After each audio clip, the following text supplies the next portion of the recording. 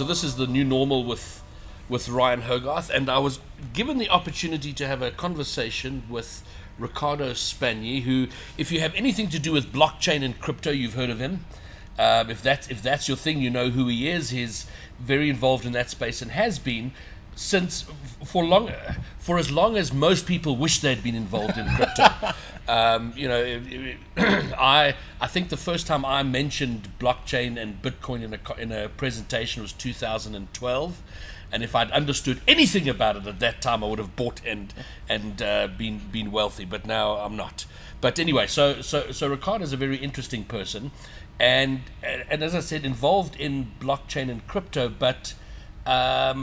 I think our conversation is not going to focus too much on that because I think there's a lot more around that I'm interested in. So first of all, Ricardo, hello, welcome, and thanks for taking time out. I know you live in Plet, so you're in Joburg very briefly and made some time available to chat with me, so thank you very much. Thanks very much for having me. Yeah.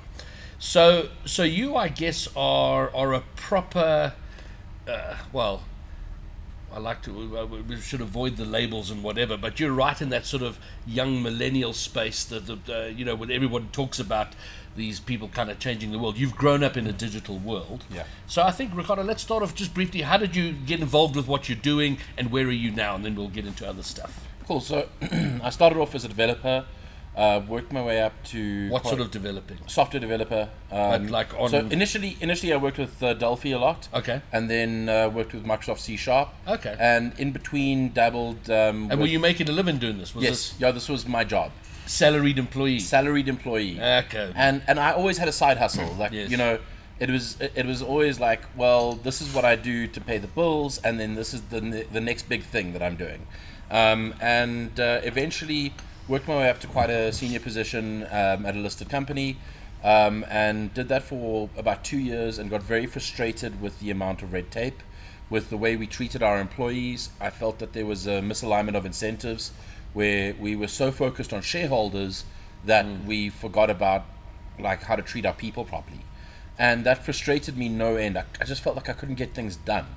And so under the encouragement of my wife, who was my girlfriend at the time, I quit to start an import-export business because I knew nothing about import-export, so it made sense to do that. So somehow managed to get to make that successful. I built all the back-end systems for it, which I think helped because when you have something where you have a reasonably good product line, but maybe not the best product line, but your systems are just so slick, and integrating into all the buyer systems is just easy, then you have a better experience for all of the distributors and resellers and retailers than anyone else. So they don't care if your product is even subpar. They're buying from you because just it's easy for them. And so we managed to turn that into a successful business, and that freed me up a lot, and I was then able to think about what I wanted to do next.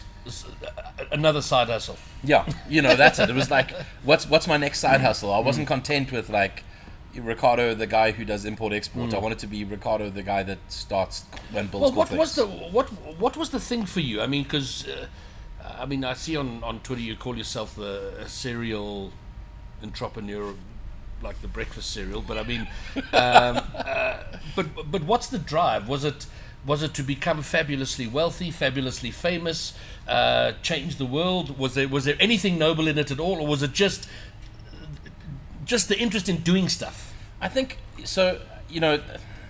I've never really been focused on wealth and on anything like that. I enjoy problem solving, and I enjoy building stuff. But there's this part of me that just loves meeting people and engaging with people. So one of my early jobs was when I was sort of still in school and so on. I worked as a waiter. And I loved that. And I was saying to my wife the other day that if everything fell apart and I had to go back and work as a waiter, I'd love it. Because I just love that constant, every day is a new thing. There's this constant influx of new people. So I think that from that perspective, it's just having new challenges and ever-moving targets really feeds me. But then building things also. Yes. I've been playing with Lego for my entire life. Okay. And I'm mid-30s now, and I still feel like I'm playing with Lego, just with bigger blocks. So you're 36. Well, okay, let's go back to 2012. That was about the time you got involved in Bitcoin. Early 2011 was when 2011, okay. when I really started getting involved. Okay, and Bitcoin was worth what then? Less than $1 probably. It was such a weird concept to even think about buying it, because you could mine it relatively trivially. Yes. And there were all sorts of faucets where you could go and just be like, I hit the button and then it gives me 0.13 Bitcoin out of the faucet, which today is worth a significant amount of money. So there was acquiring Bitcoin didn't require like signing up on an exchange or anything. But why did you get involved? What was the interest in it? So the initial interest, I read a Slashdot article, and it was about this Google engineer that was building a Java-based Bitcoin library. And I was like, well, what's a Bitcoin? I mean, I'd like peripherally read about it, but I hadn't really paid attention.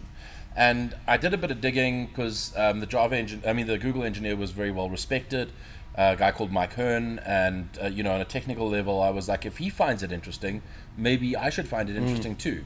So I did a bit of digging, and I was like, well, there's a bunch of security claims that are made as to how this thing behaves in a decentralized environment and how it can't be gamed and it can't be shut down and so on. And I didn't believe those claims. Partly due to a misunderstanding of the consensus mechanism of Nakamoto consensus, but mostly just because I'm a natural skeptic. So I was like, haha, yes, okay. Yeah, but also, I mean, when you're talking technology and someone says that it's unbreakable, you're like, sure. Okay. Yeah.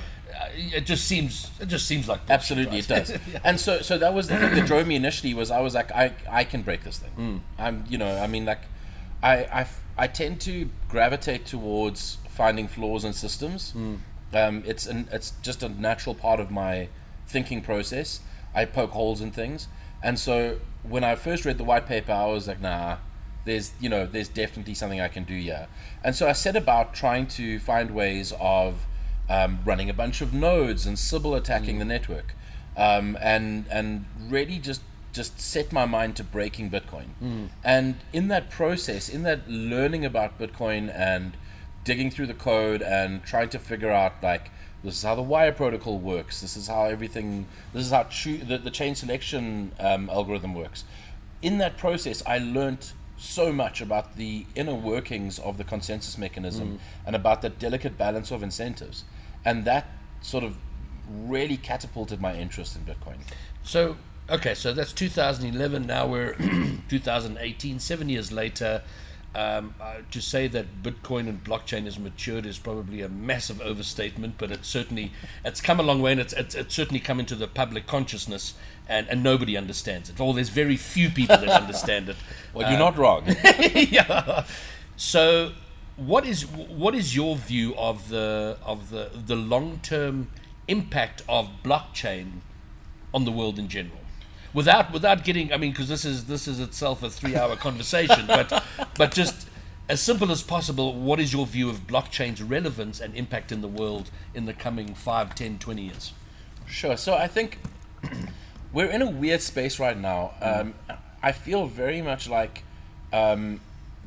people have identified a money-making opportunity, and so we're attracting the wrong sort of people. Absolutely. I would say a good 95 to 98% of the people that are entering the space because they think it's going to make them fabulously wealthy.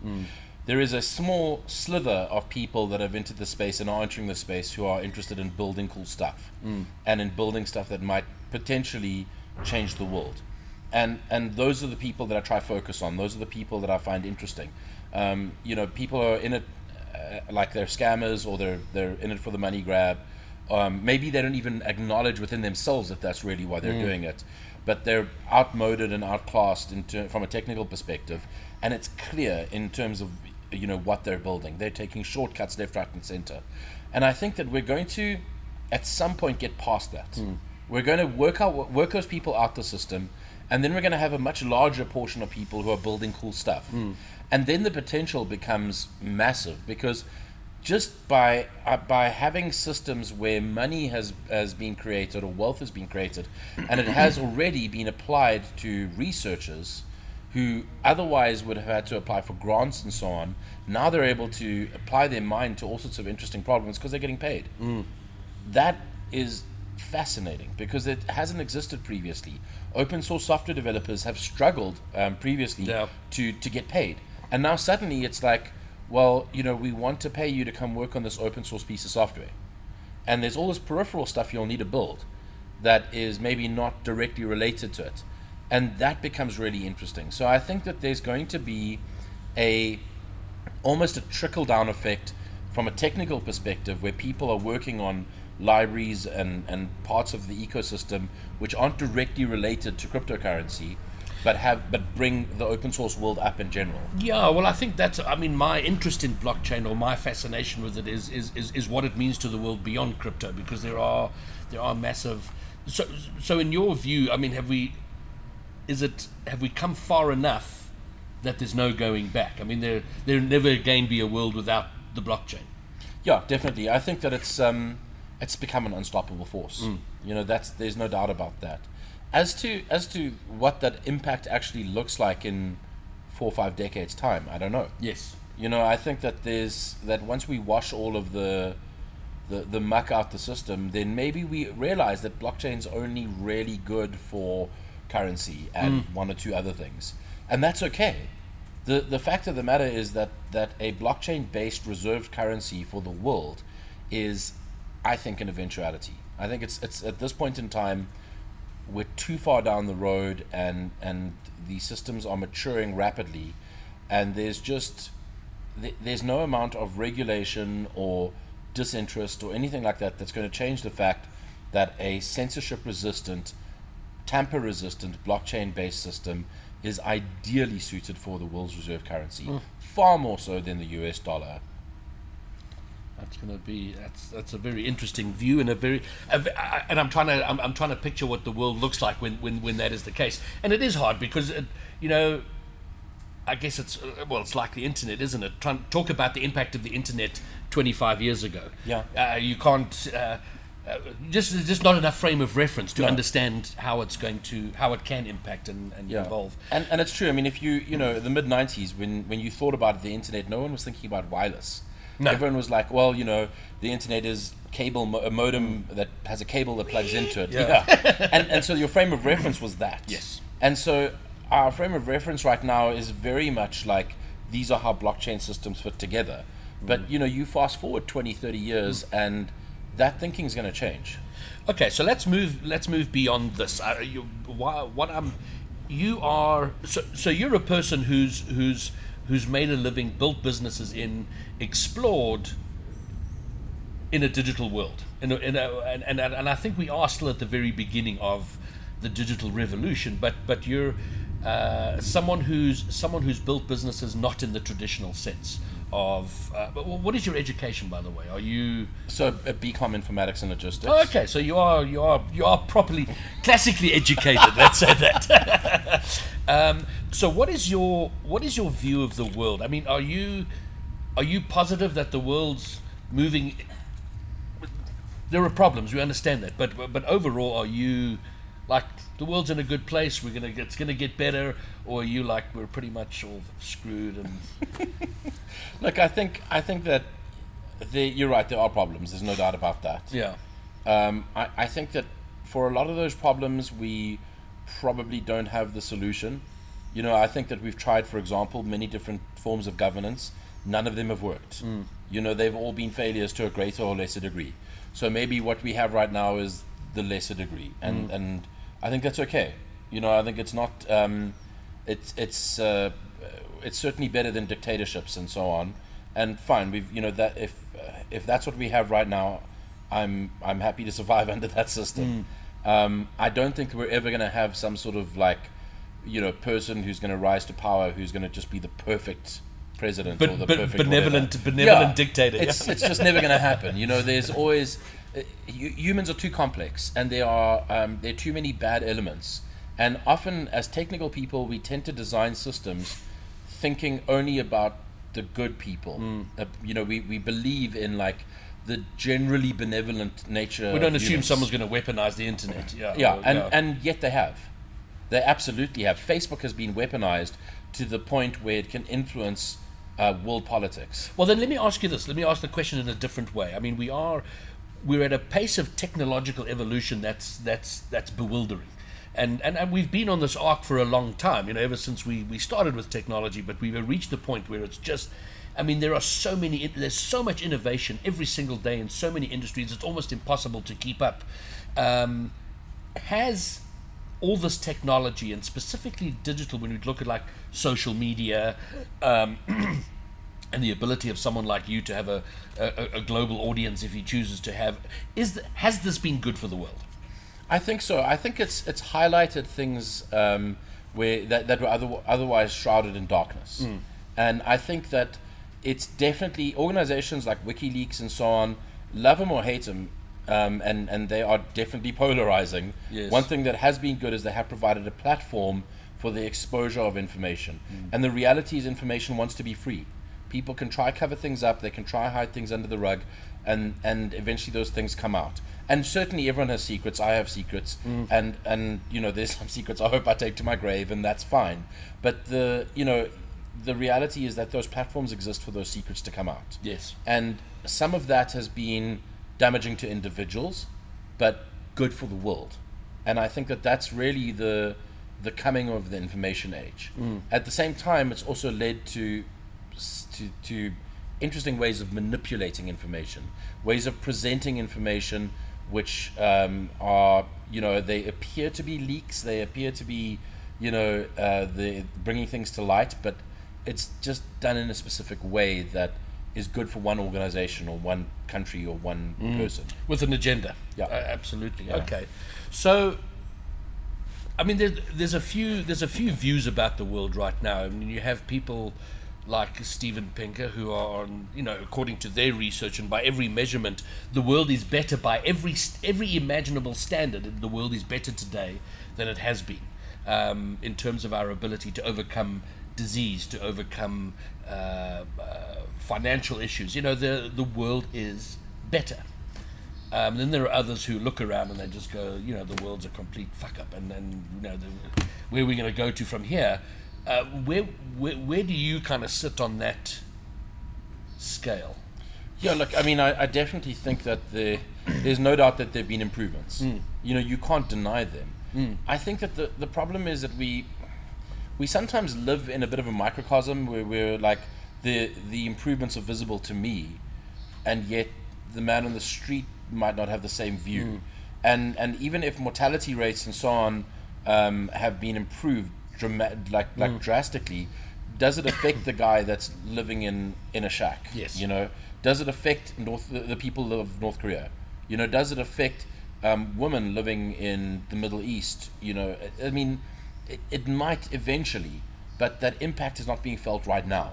And I think that that's really it might be a perception problem, but that's the world that we're living in. So I've had a view which I felt very strong about, but I've now come to challenge it within myself, because I'm not too sure of, there are global problems that need to be solved. Problems of infrastructure, problems of wealth, and so on.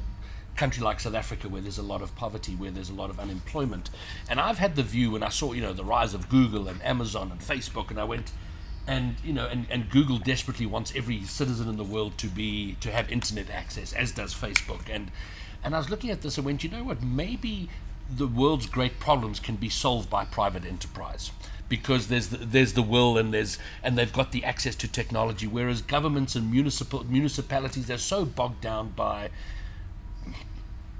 whatever that they just can't move forward. So I went, what, it's Google and Facebook and others that are going to save the world, because they're going to bring this technology for the good of everybody. And then you look at what's happening with Facebook and with, maybe Google's become too big for its own good, maybe, and you start to wonder about that. And I don't know, but somehow there has to be, how does technology solve the world's problem? Because it can. Yeah. But how do we get it to do it? I think that the problem is that there are two problems, really. The first is that things do get to a point, a company will get to a point where it's too big to really do good, to unilaterally do good. It might want to unilaterally do good, but it's always going to push the boundaries. There is no company that can categorically say that they don't do that. And I think one of the best examples of this are pharmaceutical companies. Pharmaceutical companies answer to their shareholders. And so they might initially be set up to do good, to save lives, but they're answering to their shareholders, which means that they do a bunch of research, they find a cure, and then they need to now produce medication and price it at such a point where that medication makes them profit. And they want to maximize that profit, which sometimes means doing less further study, less further research, pricing drugs out of the accessibility of ordinary citizens. Now that misalignment of incentives sucks, because it means that a company set up to save lives is now not really in the business of saving lives once they get to a certain size. And the second big problem there as well is the people with the tanks and the guns are not private enterprise. They're still governments. And so there's a point at which a private enterprise can accomplish so much, but unless they, start their own militia, there's a limit to what they can accomplish. Sure. No, that is a very good point. And I think the question, we were talking just a moment ago about Apple's just reached $1 trillion. And I do think that there's, you've mentioned shareholders. It's not just pharmaceuticals. Every, Facebook is now being sued by a bunch of its shareholders because, Facebook's trying to course correct, we think, and that's going to involve a loss of revenue or a loss of profit. And of course the shareholder goes, well, that's no good for me. Might be good for the world, but it ain't good for me. And maybe that model needs a rethink where you're, because how much good can you do when you've got a shareholder saying, okay, I need an extra 1.5 points on my on my return. Well, that's it. And how can you go to a point where you're big enough to make a global difference if you don't have shareholders that have put in the money and taken the risk to get you to that point? So it's a complete catch-22, and I don't see an immediate solution. I don't see a way that as human beings we can figure our way out of that. That said, you I don't know what the future holds. Sure. I have some idea that we're going to try and continue to improve things, and that's good. I don't think that we should sit and be pessimistic and think that the world's falling apart, so why don't I just sit in my corner and cry? But at the end of the day, I think there are limits to what we can accomplish, and I think if we're pragmatic about them, then maybe that's a little bit better than this eternal optimism, which is largely unrealistic. Yes. Okay, well, we don't know what the future holds, but what's your grand plan? Where do you go to from here? So there's a little island in the South Pacific. I don't know. I like building things. Are you living your life to a grand plan? Is I guess my question, rather than, hey, listen, this is interesting now, and I'll keep playing. It's the Lego I'm building now, and you're saying, what's the future? I don't know. We'll see. We'll see if there's a bigger, better Lego that comes along. Is there a grand plan, or is it kind of let's just keep rolling and do stuff as long as it's interesting? No, I think that there is to some degree a grand plan. I want to continue to be impactful, and I think that one of the ways that I can be impactful and have been impactful is job creation in South Africa. We clearly have a problem here with our education system's a mess, but we have a problem with jobs. So with all of the stuff that I set up, I'm always looking at ways of creating employment opportunities across the board. But primarily my focus right now is on creating opportunities for people who are experienced and who are really good at what they do, because I think that we run the risk of a brain drain of the smartest minds in the country leaving because of lack of opportunity. So I'm trying to create opportunity there, and then have that trickle down, to people who have not had opportunities for education and so on. And that's the best that I can do right now. That's all that I can do to be impactful. I think that's and maybe it's a good play. We'll sort of close on this. I think you've raised a very important point. I was at a roundtable discussion a couple of days ago where the topic was, will IoT, the Internet of Things, is it going to risk jobs in South Africa? Will it cut jobs if we automate things or bring in the Internet of Things? And it was interesting as I was listening to the conversation, and my thought was, we're in the middle of a job apocalypse right now. I think we have somewhere close to 60% youth unemployment rate. So we might worry about what technology is going to do in the future. We have an issue right now, and technology and enterprise and opportunity and entrepreneurship can go some way to solving those problems. The future is not in saving the jobs we have, because it's not enough. It's not enough now. So I think that's an important point. So how? I don't know if there's a question around that. I think you stated that's you want to be impactful in helping to create the opportunities for experienced people. Someone who goes to university, gets a degree and is unemployed, or has worked in an industry and now needs further work. So how? I don't know. What are your thoughts on how do people get involved in something like this? How do they do something to be more impactful? So maybe an example of where I think that there is massive scope in South Africa to be impactful is there's this whole land reclamation thing that's happening, and land reclamation primarily seems to be focused around farming. They want to get farming land back, and they want to put people on those farms. The problem is that a lot of that thinking is based around the idea of manual labor, and manual labor is going away. Already recently, in the past 6 months, a farm in China has performed a full end-to-end automated run from getting the land ready, preparing the land, tilling the land, doing all of that, planting the seeds, having everything grow, prune, maintain, manage, harvest the crop, package the crop, and have it ready for distribution, all automated with one guy sitting in a control center. Now I saw a great quote someone told me a great quote yesterday. It said the factory of the future will have no people. There'll be one person and there'll be a dog.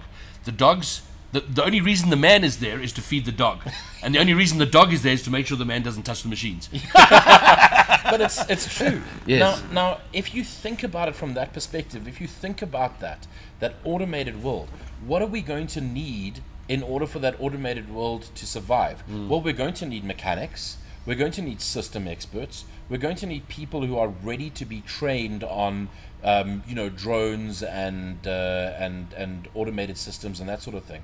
So the world is going to become a mixed, from a skills perspective, a mix of mechanics maintaining the hardware and software and electronics people. And so I'm sort of thinking, like, if that's where we're going to go in South Africa, how do we catapult that? How do we instead of taking these people out of their situation and giving them land and then saying, here's the keys to a tractor and here's a bag of soil and whatever, go forth and farm. What if we take them away and we educate them and we train them on all these systems, so that as those automated systems start to get deployed, as they start to get rolled out, now they can go and they can work and they can earn a living, because those farms are just going to be automated and it doesn't matter who owns the land. It's going to make no difference. But that job creation has to start now.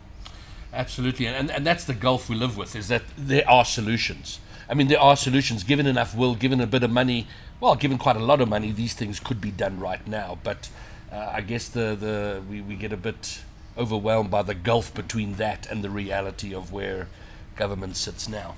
All right, fine. Well, listen, I thank you very much for taking the time again. I've enjoyed this discussion. Someone who's kind of out in the world doing it and living in a world that is a new normal. That is different from the world of the 80s and the 90s and, well, even the 2000s. And good luck. I know you're off to Panama to tell the government there how they should be dealing with cryptocurrency and all that. So you don't have to get into detail on that, but good luck with that. But thank you. Thanks very much for having me. Awesome, mate. Thank you. Cheers.